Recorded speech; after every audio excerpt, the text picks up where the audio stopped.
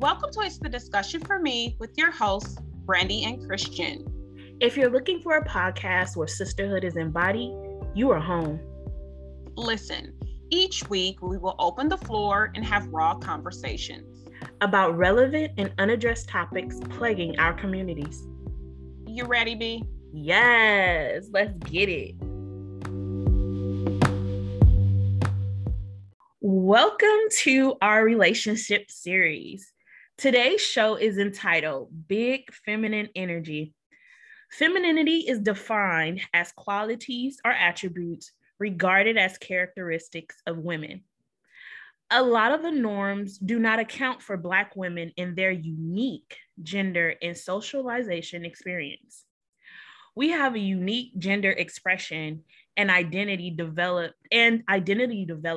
compared to our counterparts, where we see femininity as strength, independence, and perseverance. More traditional traits are familial care, investment in physical appearance, and being submissive in relationships. Today, we are joined by Davette Nicole, who is a licensed marriage and family therapist in California and Texas, and has many specialties, one of them being women's issues. She's studying to become a sex therapist to further serve the individuals and couples as she supports them in meeting their goals. Davette Nicole offers faith-based treatment for those who desire to incorporate spirituality in their journey. She's competent, relatable, a heart of gold, and a supportive sister friend who's not afraid to dive into the taboo topics head on. Hey, boo, hey, and welcome. Hey. Thank you so much for having me. I'm excited to talk about the taboo. Yes, let's get into it, girl. Let's get into it. So I would say, like, a lot of my friends are our friends, because just to give you kind of a background story, I know Davette, we all of us, Christian as well, we all attended the same high school. And a lot of our friends are what we would call like boss chicks, or they're about their business. Like, they're out here doing things and moving and really doing amazing things in their fields. But I feel like a lot of times that kind of being the boss at work gets us in trouble in our relationships and when we get home. What are you seeing, or what would you say is the maybe the disconnect, or is it, because one thing is it that we're being too harsh at home, or is it the fact that maybe our counterparts are wanting something different than what we have to present, and I think too, like, being in an environment where so much is demanded of you, so much is placed on you to do beyond what your counterparts are doing. Like, there's no room for, mistake. And so there's that pressure to really be a boss and be on top of things. But we don't have to be that at home. So how would you say or advise us as we're going or navigating both spaces? Well, so I had, as you were speaking, I was trying to like make a note or something. And I wrote this phrase that is so, I would believe, like, controversial. Okay. And it was remember your role. Mm. And okay. Like, so we wear different hats. And it's at work, it's the boss hat, and we have people that are reporting to us. We got stuff that need to get done, deadlines that need to meet. Like, we have stuff that needs to happen. Mm-hmm. Our home should be a lot different than our workspace. Come on. And I think being cognizant of that is really important. One of the things that I'm really big on is like this whole communication thing. I'm probably going to say communication a lot today. So just get ready. Word of the episode, communication. Guys, write it down right now. Right. Put your notes together. Let's go. But being able to communicate with your partner about your expectations of roles in the house. And so I'm not typecasting a role that this woman needs to be thus and so. Because I've met many like women who are the more dominant person, she's the breadwinner in the home, and she's the like innovator in the home, and she's really the head of household, and and he is doing what would be considered the traditional woman role. Like whatever the case might be for your relationship, we need to be able to explore the expectations of it.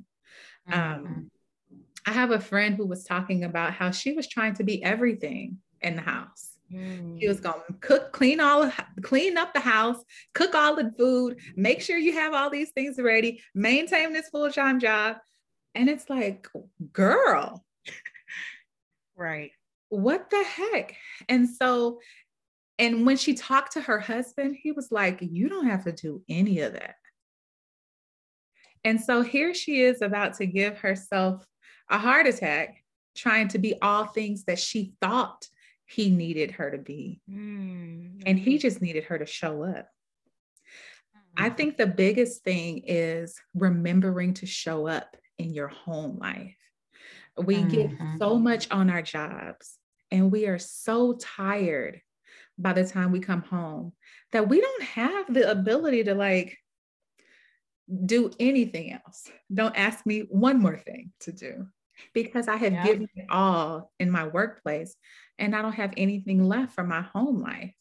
And we really got to like, not reverse it, but really preserve ourselves for our homes as well. Oh, I'm a coin that. Preserve your. Listen, I felt that in my spirit. Hold on, listen.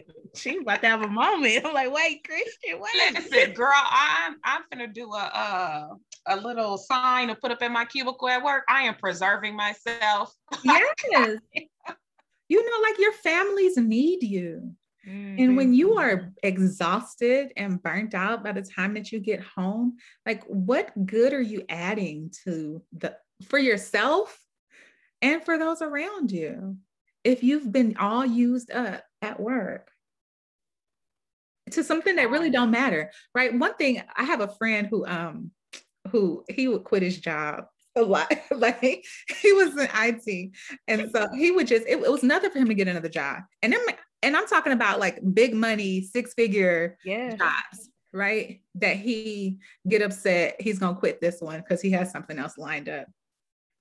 And when it came time for me to quit a job, he was like, if you don't go in there and tell them people to that you're not coming back here no more. It's like, because these are the same people that if you drop dead today, they will replace you tomorrow. But at your home, you're not irreplaceable. And so we're giving these people whom we love very little of ourselves. And then these people who we are irreplaceable to, we're giving them all of ourselves. Like we really got to flip it. Yeah. Listen, I feel conviction all over me. Listen, our audience knows, if you listen to our episodes, I hold nothing back. I'm very transparent. So just listening to you, I'm really like in awe, because it is so true. We give so much of ourselves. And then when we get home, we're depleted, we're exhausted, we're irritated, we're overwhelmed. And in essence, our family, our home, or whatever your dynamic looks like, they're getting the scrapes, the bare minimum, and that's really not how it should be. I mean, according to your values, what's important to you, Right. And wow, it's really causing me to say, hold up. No, that's important. I think too, as a single, like I don't necessarily have anybody I'm coming home to, but it's important for me. Like I've prioritized like the last 2 years of keeping the peace in my house. So it's almost like I got this because I was studying for my doula work. and how important it is to have a ritual of some sort where you decompress from coming from work and home so that you can present yourself in that manner. And for me, like, peace is so important. Like, I will sit in my car. I'm like, I tell people all the time jokingly, like, I have nobody I'm coming home to, but I will sit in my car and decompress because I don't want that energy inside of my house. And that's major. I think you're coming home to you. Yeah. Right. And oh my God, do you know the worst feeling? Coming home exhausted, going straight to bed, waking up exhausted, going back to work only to come back home exhausted. Like, it's terrible. It's a terrible routine. Yeah. Because typically you're probably feeding yourself something bad. You ain't taking care of your body. All this whole, you guys are talking about self-care before you're talking about caring for others. Like, this is a part of it. And making that a habit, that ritual when you get off from work. Like, because you really want to set the space where when you come into your house, you want it to feel a certain way. And you can't have that if you're showing up all raggedy. Listen, nope. Okay. So I'm sorry. So since we on the showing up raggedy theme real quick, do you think that contributes to the whole angry Black woman stigma? Like, the imbalance that we have, the fatigue, the exhaustion, the trying to be everything to everybody in every, avenue, every capacity. Do you think that contributes to the stigma? I think so. And I guess it's so multifaceted. Like, but I think so that a part of it is that we're not taking good care of ourselves. And so we might be angry. And then we might rightfully so be angry. And I think that we have to have the ability to express our range of emotions and it be okay. I don't know if this was a stigma that has been propagated by the white man about the Black woman, but it's so real. And it minimizes and dehumanizes us, because what we are really advocating for and experiencing is often shut out by this stigma. And minimal. Yeah. And so even it is it has trickled into the Black home, right? Like, so where you have even Black men talking about angry Black women. You're like, and it was probably your raggedy self who did it. But like, it's a real thing that we are sometimes angry, and we are sometimes happy and joyful, and like, we're all of that. And we have to have the ability to be that. And this stigma tries to keep it where this is something, this experience of emotion is something that should be shamed. Everybody else is allowed to be angry except for you. Right. You must always be happy. You hear that whole thing about men yelling at people, at Black women, telling her to smile. Right. Like, no, you don't get authority over my range of emotion, over my body, over my presentation. Black women need to be able to show up as their most authentic self. And when you ask that, you know what, that reminded me of Kamala Harris, Vice President Kamala Harris, when she was senator running for vice president. And she was so smiley on that vice presidential debate. Do you remember that? I do. It almost made me sick. Yeah. And the fact that even when she was angry, she felt the need to smile. Yes.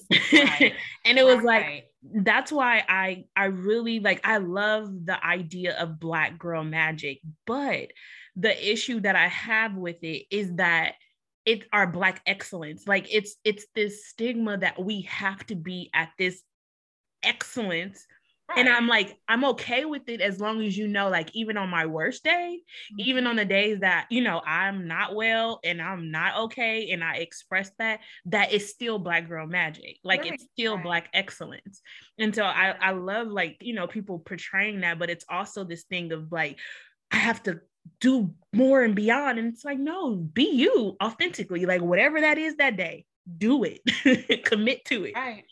and give me the space to feel that range of emotions, like Davette said, because the same extension of grace and understanding that you want, we want that extended to us as well.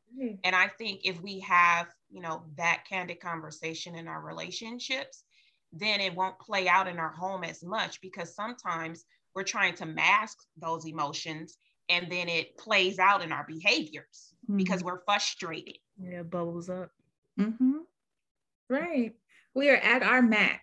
And we got one more thing. Right. I think that was the last black nerve, right? Like, that you got on. And like, but really, and you know what? I think you know what? Maybe the strong black woman and the angry black woman are the same woman. Come on. And she is. Hello. I am she. We are her. Right? Oh my God, it pains me to my core, this strong black woman who is supposed to be able to endeavor everything that life throws your way. Right. Still put on a smile, still show up and do everything for everybody. Like, what? But at the moment you can't. Now you're angry. Yes. Now you're an angry black woman. Right. No, I hear you. Okay, so let's dive in a little deeper to some feminine energy here. Can you let our audience and us know, what is sex therapy exactly? Because, when people hear it, they like, wait, what? And us in just regular therapy, red flags are going up. So when they hear sex therapy, they're like, what's she gonna do? Come in our bedroom? Oh, girl, that is it. So let's clear it up for the people and let them know exactly what sex therapy looks like. So please know that I'm not coming into the bedroom. I learned the term for that, and for some reason it escapes me, because there are people, not sex therapists, but there are people who like do help walk through that moment or something. I don't know. It's really weird. I ain't into it, but it's not weird. I apologize. Please forgive me for saying that. That's just something that other people need. Okay. But that's not what I do. Got it. So sex therapy is really talk therapy about sex, sensuality, sexual dysfunction, sexual functions. It's a lot of education. It's just a really safe space to have uncomfortable conversations about sex.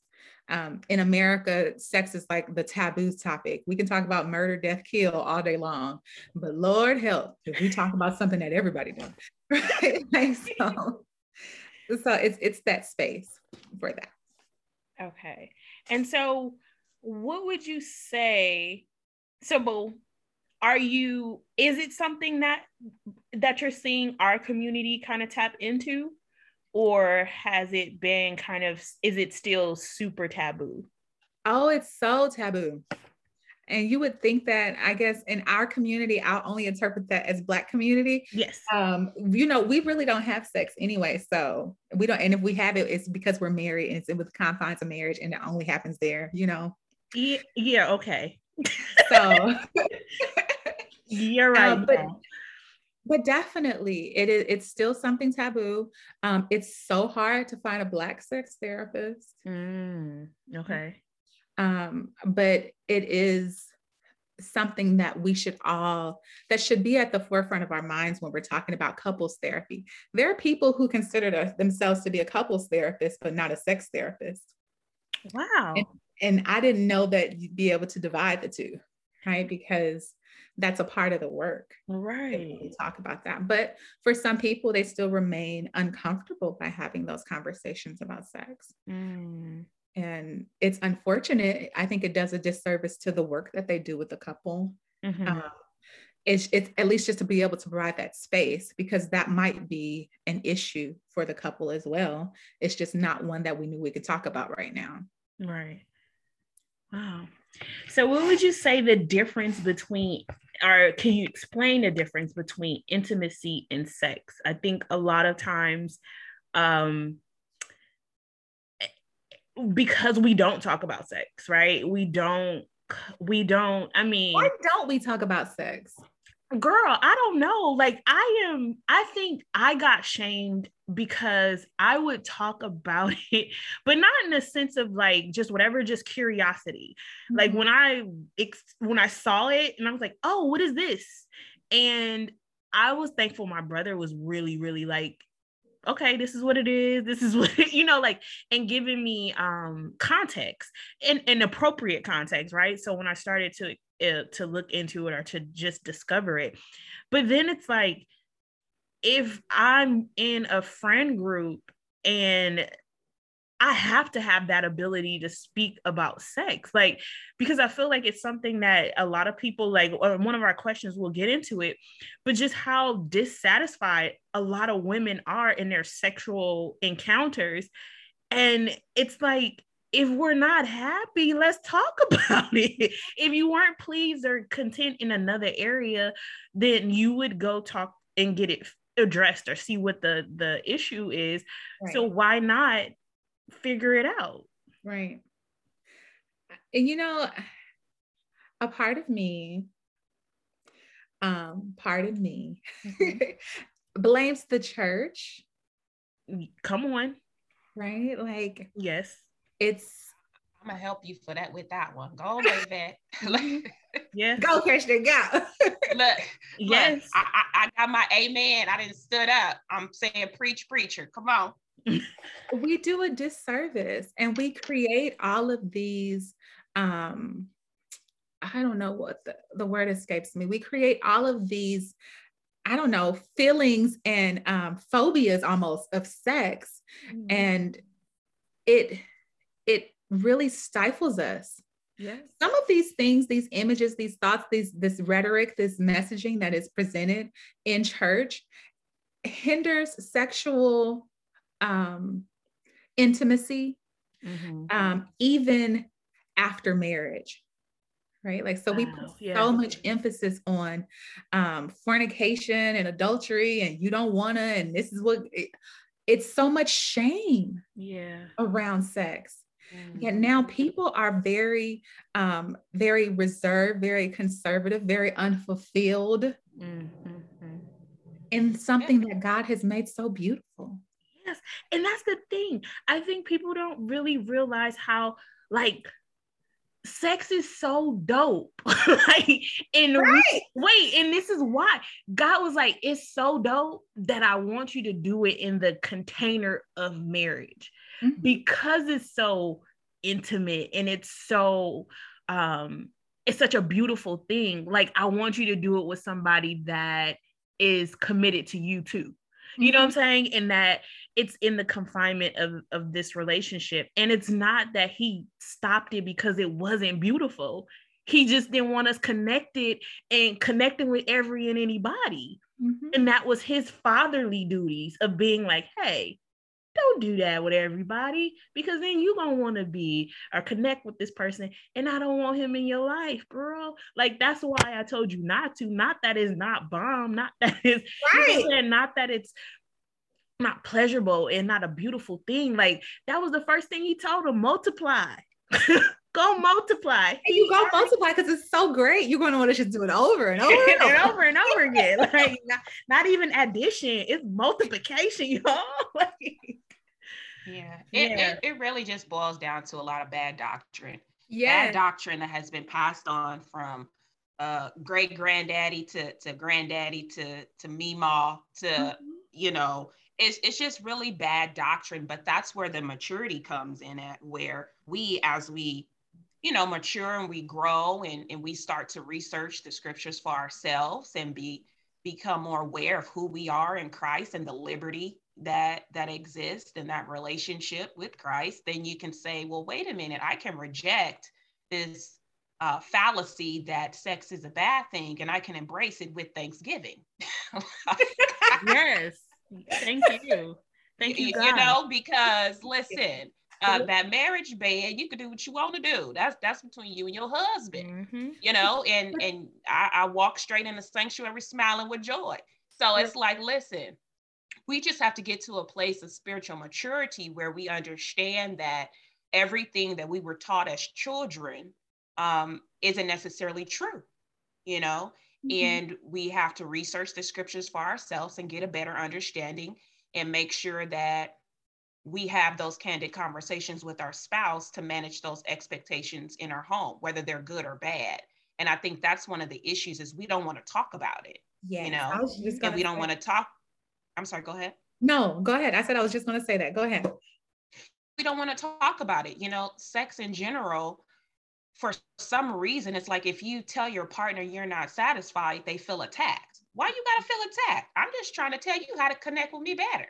Like, I'm trying to help you help yourself.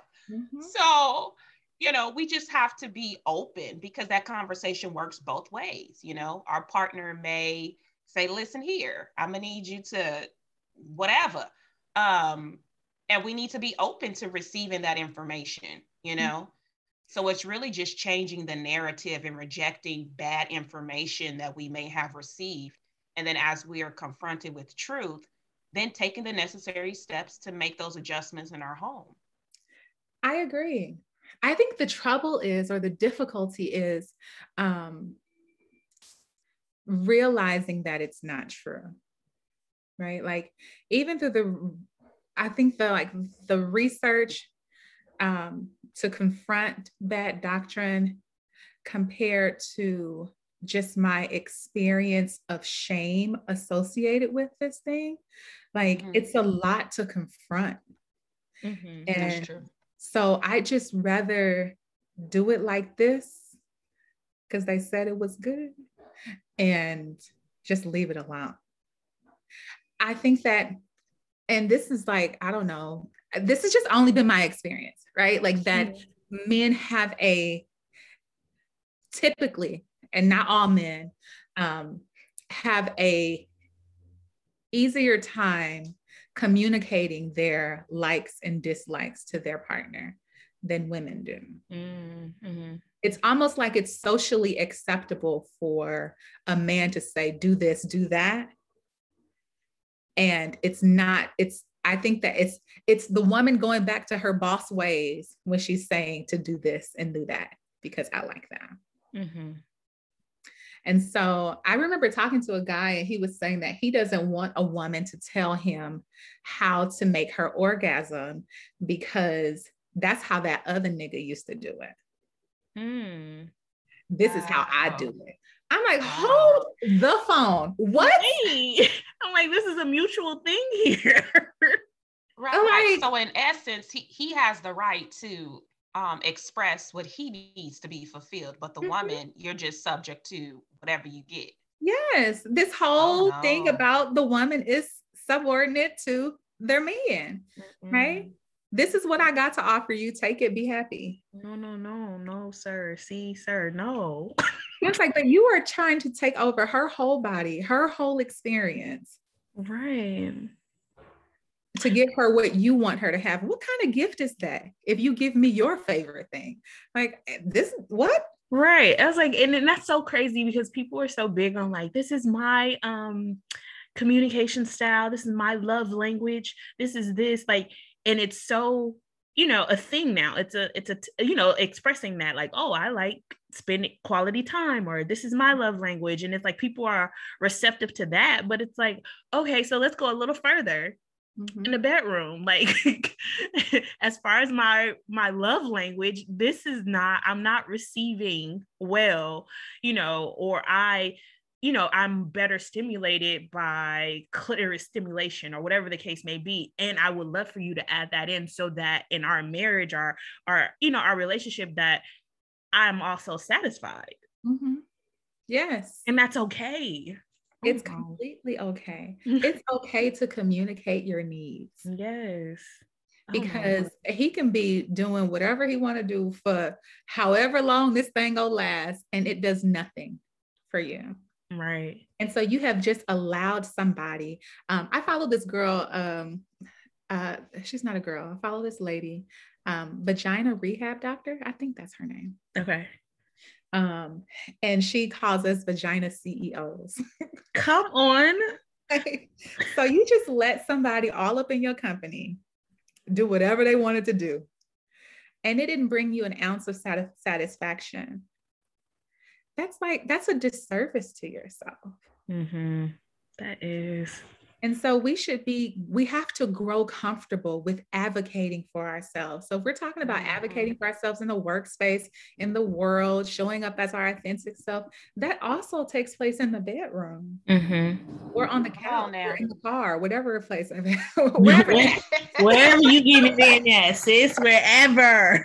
Listen, advocate for yourself in all avenues. In all avenues, yes. And it makes a difference, right? So I don't know what other atmospheres of life or spheres of life. I think that motherhood, women are expected to know how to be a mother. Yes. Off the bat, no handbook. You saw it done, you do it. And then this aspect of sex that like you're just supposed there's this expectation that this is what works and this is what happens, and it's not the case. And so having some conversation beforehand, before we even start heavy petting, all that good kissing that's going to lead to something else, before we even get there, let's have a conversation about sex. Let's just talk about it. Let's sit at the restaurant over dinner and just talk about sex. What is it that you like? What do you enjoy most? But you know what I found is that a lot of times we don't know what we enjoy most. I was going to say that. I was like, women don't know like what brings them pleasure, or haven't even explored it. Yes. I've even, as I've like matriculated through this life, I ask women, like, have you looked at your vagina? Right. Like really looked at it. No, you can't just see it just looking down. Like got a mirror. It's like, oh, what is this? Okay, you look like this. To see what she looks like. What does she smell like? What does your discharge look like when your cycle is about to come? What does that look like? Because it's different. Right. Like what is your vagina? It communicates some stuff to you. If it's not feeling well, it's gonna say, hey, look, girl, like, that wasn't such a great experience. This is what's happening. And you need to know, what does she smell like? Girl, oh Lord, smells. There's this, I saw from the vagina rehab doctor. She's great. Follow her. I didn't get paid for that. But she did this whole thing about like misogyny, about how there was this great campaign by I want to say it was Lysol or Purex, somebody like that, about women and the smell of their vagina. And how this, because you have Summer's Eve that's like smell like roses, or you have somebody else vagina wash that you could smell like, I don't know, fresh linen. Right. And so how there was this commercials and ads and all this stuff that talked about how a woman's vagina should be smelling. And we have continued to promote that message that your vagina should smell like, I don't know, anything that you can really just identify, like flowers or right. anything. And that's not normal. Like you have your own individual smell. What does it smell like? Right? Your pubic hairs were put there for a reason, to help hold that smell, to draw him in. Right. And we're unaware. We just want it to, and he wants it to smell like roses. I don't know why he wants that. Like, where you learn that at? It's insane. It's like, but we have to be able to communicate. So over dinner, let's normalize conversations about sex. And find out what is it that we like. So that will maybe take some time for you to play around by yourself and see what it feels like when you touch yourself like this. And then maybe because you touched yourself like that and it was great, you can tell him, hey, do it like this. And if you got an issue with, like, guy, you don't have to be like, do it like this, do it like that, do it like that. But it's like, hey, baby, like, let me show you, do this. we not gang banging in the bedroom. No, we're not gang bang. Don't not gang banging now. Don't bring your street life into the bedroom. There's this activity within sex therapy when you're talking about like creating this conversation. So actually having the verbal conversation of what you like, right? Mm-hmm. That you guys finally get into the place where you're going to have sex. But this is really like this kind of exploratory sex where it's communicated through oohs and ahs. Oh. So oohs aren't good. Ahs are good. Right. And so that way you're not saying, no, not like that. No, just right. It can be a subtle reinforcement about redirection rather of where I need you to go. Mm-hmm. So, I like that. I like that. Oohs and ahs.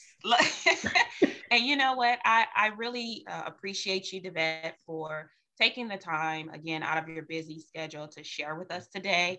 I mean, for our listeners, if you did not take notes, I'm going to take some for you and share them in the comments because she gave so much to take away. I mean, we talked about preserving your energy, making sure that you're investing your time into things that matters.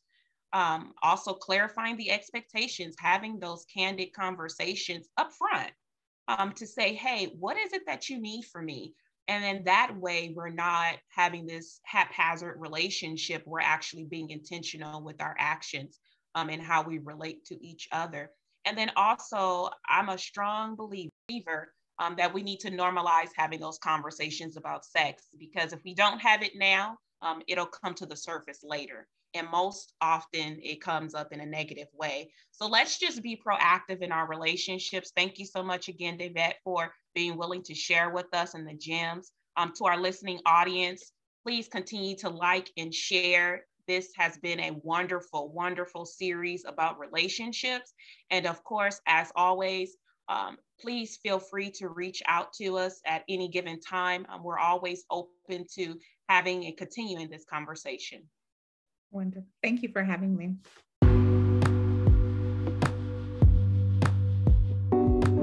Thank you for listening to It's the Discussion for Me. Hopefully you are leaving here seen and enlightened. If so, please share, like, and invite others to the safe place. Until next time.